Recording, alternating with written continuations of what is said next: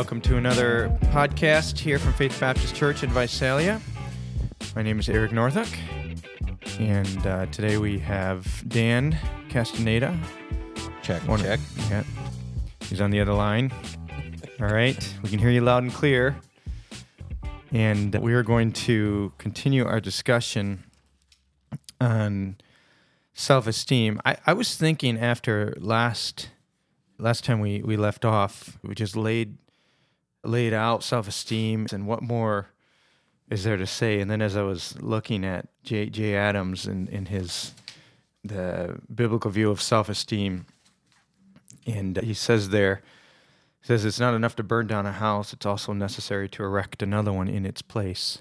And it's fine to tear down an argument, right? And every high thing that exalts itself against the knowledge of God, but we also have to build up. How are we to live? Yeah, that's a good question here. If we're tearing down the idea of self-love, then what do we put in its place? Right. And that's the question. What should we put in its place? What does the Bible teach on self-love? The Bible has a lot to say about a view of self, and we've talked about that. There is a biblical alternative to self-worth, and it does begin with the word self, right? Yes, it does. But it's got a very different ending. Yes, it does. It's called self-denial. Yes. So that's, in a nutshell, what we're called to. Yes, it is. Which is the polar opposite of self-esteem in self-love. You can't get any clearer than the way that Jesus speaks about this. Actually, I think a good place to start is what Paul says in 2 Timothy 3, verse 2. 2 Timothy 3, verse 2. He says, "For men will be lovers of self, lovers of money, boastful, arrogant, revilers, disobedient to parents, ungrateful, unholy." And he's describing in verse 1 difficult times. And at the very front of that list, how do you know you're in difficult times? Well, when men become lovers of self. Boy, if that's not the epitome of today. Right. That is exactly what we're seeing. And it explains so much, the narcissism of our culture. The men are lovers of self. And the rest of that passage really goes on to describe what are the outcomes of being lovers of yourself, doesn't it?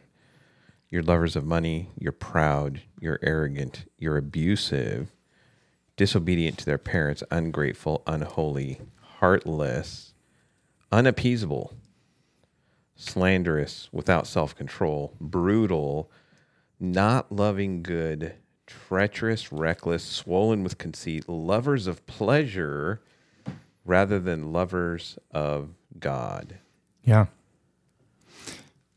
The companion of lovers of self in that list, like all the things that come with it, is terrifying. Yes. It begins with lovers of self, and then you have all of this. Every single one of these are self-centered, right? Everything in this list is a self-centered person. Yes, absolutely. Or people. It reminded me of James 3. It seems like I always end up coming back to James 3 and James 4. James 3, verse 13 says, "Who among you is wise, understanding, let him show by his good behavior his deeds, his gentleness of wisdom. But if you have bitter jealousy and selfish ambition in your heart, do not be so arrogant, so lie against the truth." That kind of wisdom, or that has led to that kind of behavior, doesn't come from above. That's earthly, natural, demonic. So selfish ambition is demonic in its end, like the kind of wisdom that stems from, that exaltation of self. And then he says, "For where jealousy and selfish ambition exists, you have disorder in every evil thing." And that's exactly what Paul was telling Timothy. Yes, every evil thing. Right. Every evil thing, which ultimately centers around self. And ultimately, every evil thing, and if you carry that on in James, leads to quarrels, fights, conflicts. Because you're what? Living for your passions. Passions are at war within you.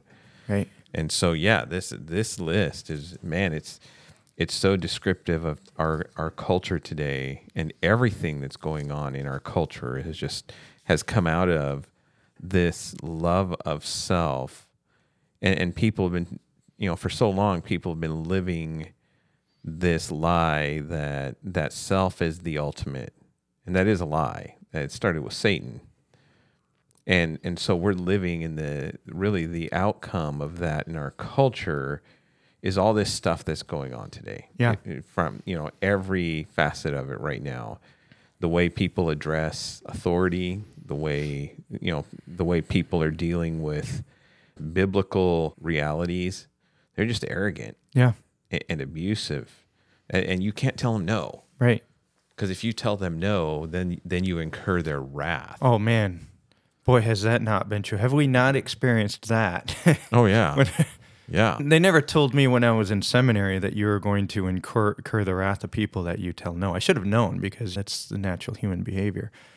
But what's interesting about, James 3 and James 4 in this list here is that you can pretty much say that if you have chaos, disorder, fights going on in your life and around you, it's because of a self-centered somewhere. Somebody wants what they want, how they want it, when they want it. Yes. And it's selfish. It's self-centeredness. It's self-esteem that is driving it. And that's just amazing. In 2 Timothy 3:2, that where it says men will be lovers of self, that's the word philatoi, which it's got phileo, the word for brotherly love in there, or love. And then autos, where we get the word autonomy. So a brotherly love for yourself. For yourself, yes. Yeah. It's the only time that word is used in the Bible. And Paul uses it very, very specifically. Mm-hmm. And it's seen in a negative light. Mm-hmm. You have love for yourself, well, then this is what's going to happen. Right. You never see, the only time that this word or this idea, love for self, is used, it is extremely negative. You're not going to find a case of that used where that needs to mark you as a disciple. Yes. Right. I was thinking of John 15:19, where Jesus says, if you were of the world would love you, because the world loves its own. They naturally love themselves. Mm-hmm. That's what marks the worldly kind of living. That's right. And so you would expect then that self-esteem would be a massive push in such a mindset. Yeah, absolutely. I mean, if you love yourself, then you're going to stand for that which only benefits you, or which you think benefits you. Yeah. That way, that which you want, your desires, and no one else's matters. But then you see the contrast in Matthew 16, where, was it Matthew 16, verse 24? He says, 25. 24 and 25. He says, if anyone wishes to come after me, he must deny himself and take up his cross and follow me. For whoever wishes to save his life will lose it, but whoever loses his life for my sake will find it. That's a very extreme statement. It is. That he makes there. And the word deny is quite extreme in and of itself. You talk about the opposite of self-love. Yeah. It literally has a sense of disavowing, repudiating, Yeah. Utterly deny. Yep. You say no to oneself. Yeah, it's to disown yourself. It's to refuse to recognize yourself. It's the exact opposite of philatoi. Yes. It's the exact opposite of that. And so Jesus commands, he says, this is just a fascinating verse. He says, if anyone desires, and there are many people who will say, I want to be a follower of Jesus. You see that in John 6. Well, beginning in John 6, you have all these disciples that are following after Jesus. At the end of John 6, they end up leaving, and Jesus turns to his disciples and say, will you go too? And then Peter, speaking for the disciples, says, well, where would we go? You have the words of life. That marks a disciple. But there are many who will desire to come after him or to follow him. But the call is self-denial. Unless you are denying yourself, you are not a follower of Jesus. That is extreme. And then he says you must take up your cross and follow him. Yeah, that was my next question. I was going to say, well, how does that look? If you're denying yourself, what does that look like? Well, I think, that the next phrase, you take up your cross and follow him. A lot of people look at that and go, well, hey, my cross is my burden. Right. Like, my spouse is my burden. Is that what you mean? You mean by that? Like, Whatever, I'm taking up my cross every day. I live with a bad boss. I work with a bad boss. That's my cross. But that's not what Jesus is saying. He's saying yourself is your burden. Yes. Your cross is to deny yourself. Yes. And what do you do with a cross? You die on it. You die on it. Yeah. Yeah, you are crucified. It's funny, I think Jay Adams brings that out, and he goes, the people in that day wouldn't have heard the word cross and go, well, that's just, me having to work with my bad boss. Right. No, your problem is not your boss or your spouse or your children. Your number one problem is your refusal to die to yourself. And this passage of Scripture, and he says, by the way, in verse 26, right after that, he says, "For what will it profit a man if he gains the whole world and forfeits his soul, or what will a man give in exchange for his soul?" So we're talking about eternal implications here. Yes. This is a stunning passage of Scripture that basically Jesus is saying, unless you practice or live out self-denial and die to yourself, you are not a Christian. No. Is that not what he's saying? Yes. Yeah, and in order to follow me, if you're going to follow me, you take a back seat to me, is what Jesus is saying. You kill yourself. Right. You go on the cross if you're going to follow me. Yeah. You're dying to self for me. Yeah. That's exactly right. And that's the polar opposite of, you come into the world loves its own, the world are self-lover. The world is they're born self-loving. And when Jesus changes the heart, when the Spirit regenerates someone, what happens is we go from loving ourselves to loving Christ. There is a miracle that happens. And the greatest miracle of all is our hearts are changed. We begin to love the things that God loves and hate the things that God hates. And we grow in grace and knowledge. It's not like immediately we reach the end of that continuum there. We're growing in it. Yes. But there is a fundamental change in us. Yes. And we recognize that Jesus is number one in our life. And we love him. Yeah, you see that also in Luke 14, in verses 25 through 27. In Luke 14, Jesus says essentially the same thing. He says it a little differently. He says, in verse 26, he says, "If anyone comes to me and does not hate his own father, mother, wife, and children, and brothers and sisters," but he didn't stop there, "yes, even his own life, he cannot be my disciple. Whoever does not bear his own cross and come after me cannot be my disciple."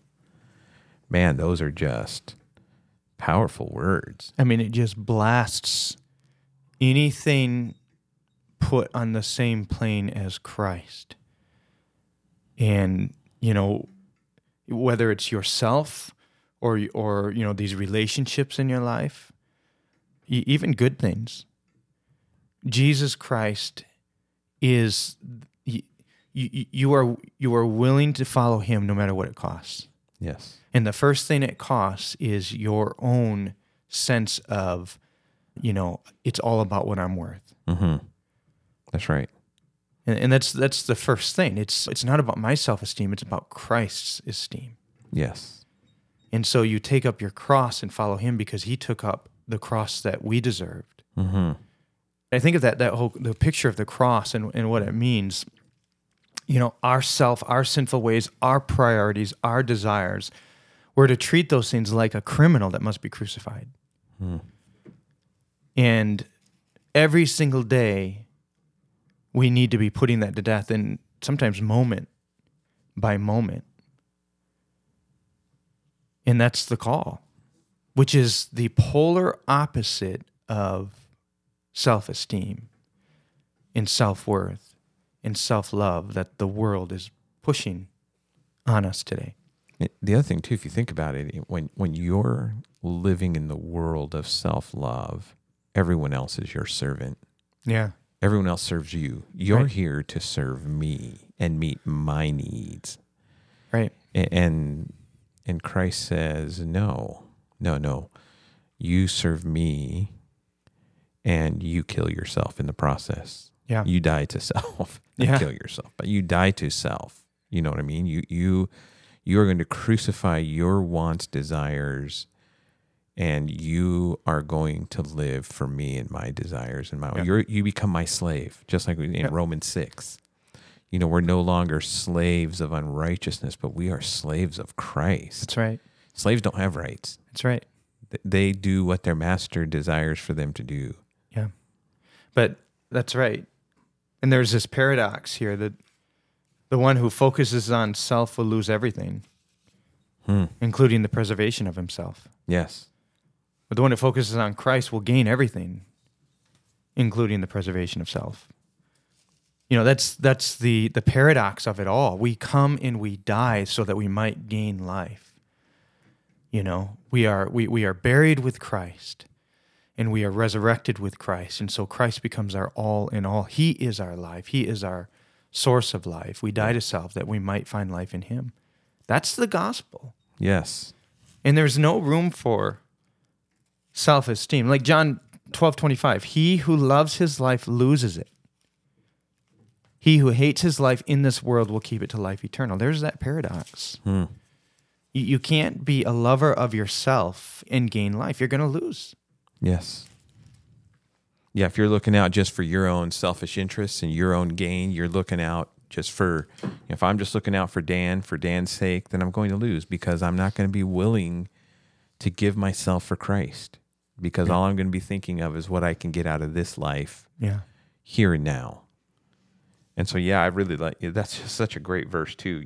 If you think you're going to gain this world and you're going to gain everything you can find in this life, you're going to lose. Yeah. And that loss is eternal. It's eternal in nature. That's right. It's not just that you lost a game.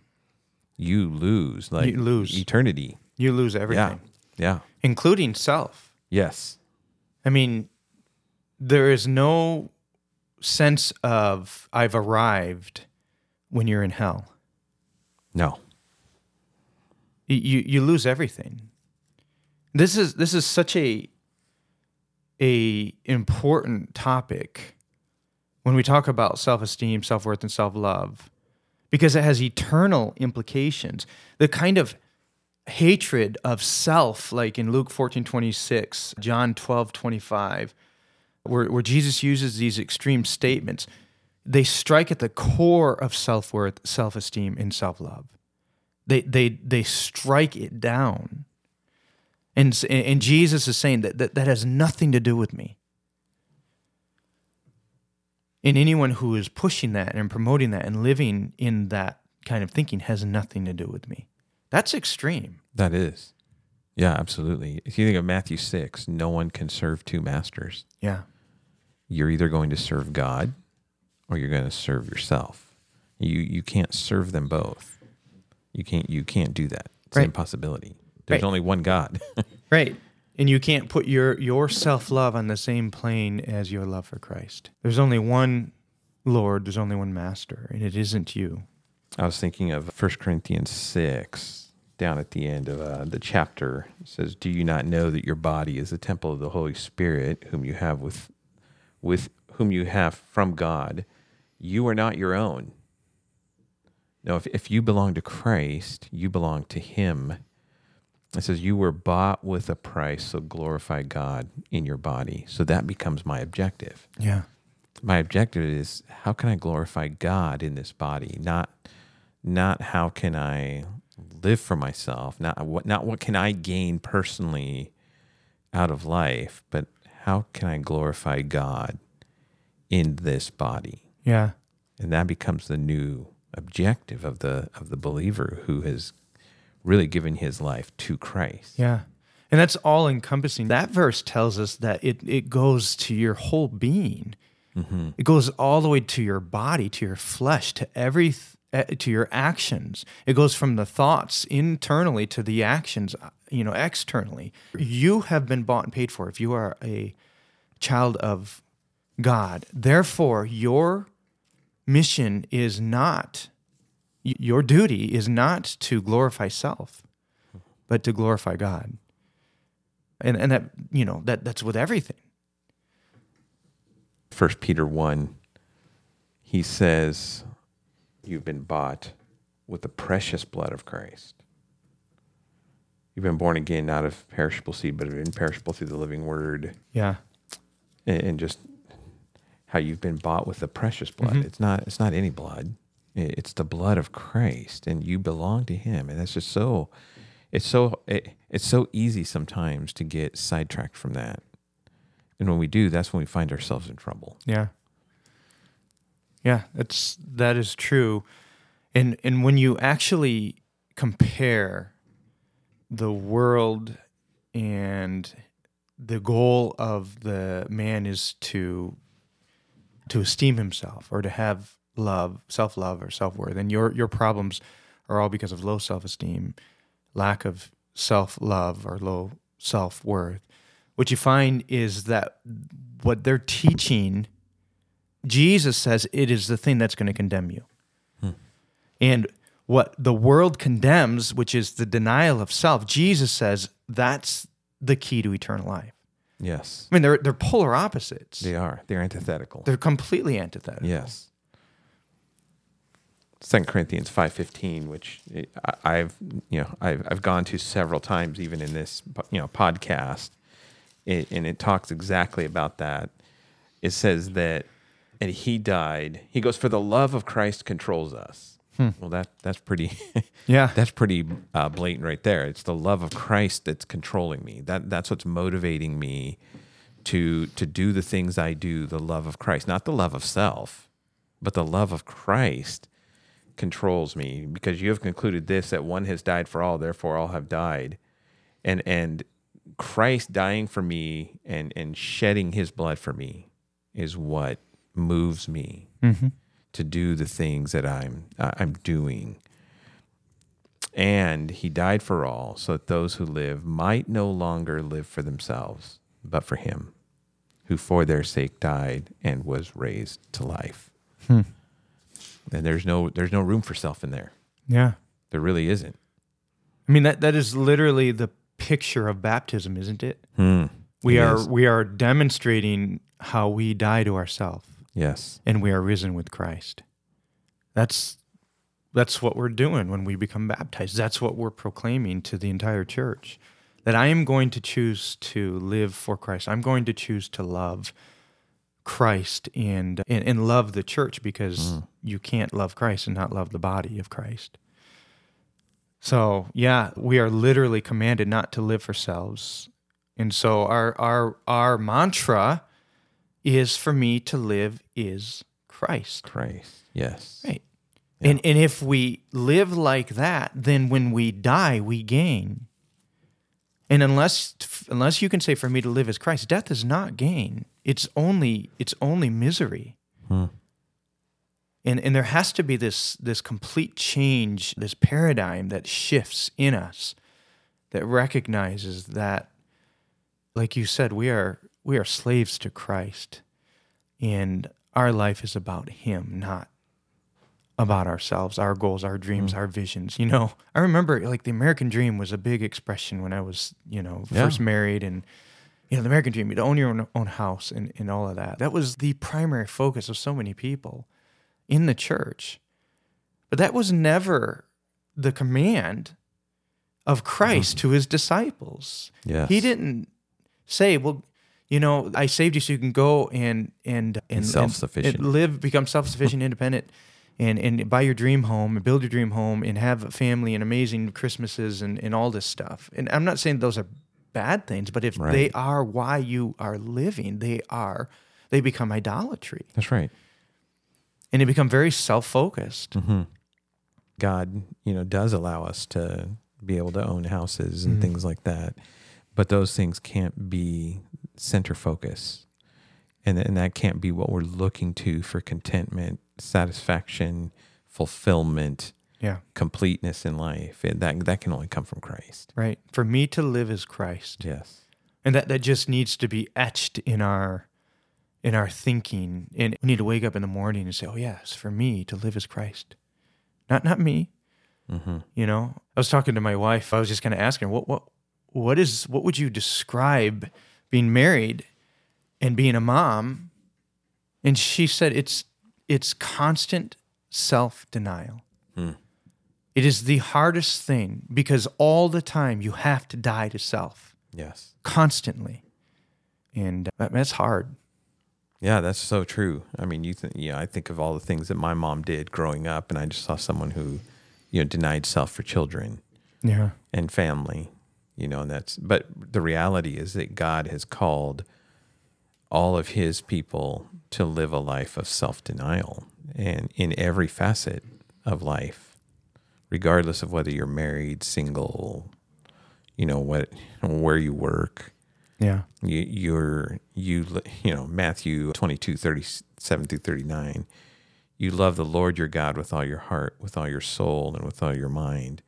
And then the second commandment is like unto it, love your neighbor as yourself. That's right. Yeah. You already love yourself. Right. But you love your neighbor. But those are elevated, and God, starts with God. If you don't love God, you'll never love your neighbor as yourself.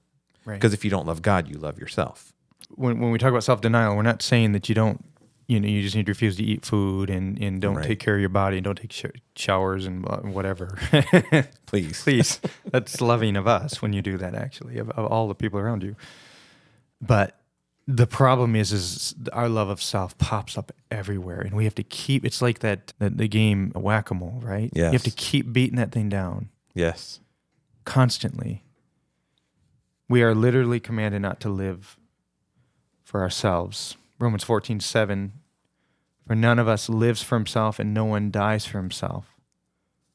Verse 8, for if we live for the Lord, or if we die for the Lord. Therefore, whether we live or die, we are the Lord's. So Christ takes the place of self. Yes. And he's on the throne. He's on the throne. Yes. Yeah. It was J. Adams who said this: love itself, by definition, is the denial of self. Love is the cessation of self-directed, self-concerned, self-centered living. Those are completely incompatible. Yes. Love in self. Yeah, that's great. I mean, I think that just kind of nails it on the head, and the idea that, this in this whole idea of self-esteem, that it's, number one, it's anti-biblical, and it's anti-God. Yeah. Because you either love God or you love yourself. You can't do both. Yeah. And God, in Christ, if we belong to Christ, he has called us to love him more than anything, especially ourselves. Yeah. Because we're to be actually crucifying ourselves and killing self, putting it on the cross daily. Take up your cross daily and follow me. It is daily. Yeah. It is daily. Yeah. So what do we do when we fail? Well, if we confess our sins, he is faithful and just to forgive us and to cleanse us. And we will fail all the time. There's no doubt about that. Yes, absolutely. There's only one who has lived perfect, selfless living and submitted perfectly to the will of the Father, and that was Jesus, of course. And because he lived that perfect life, we find in him our perfection, not in ourselves. Yes. And so there it again is a call to die to self, because you won't find the grace or the gospel or the perfect righteousness that you need in yourself. It's only in Christ. So when we fail, run to Jesus. Yes. Right? Yes. Yes. Run to him, because that's where forgiveness is. Yep. That's where grace is. That's where mercy is for every day.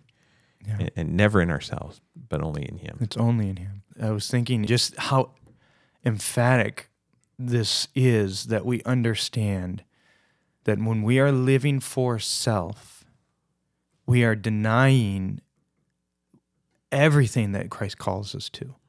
This is not a minor thing. This is major, and it has eternal implications. And so I would just say that if you find yourself prone towards selfishness, like we all are, that you got to kill that thing, because it is dragging you to the very brink of hell.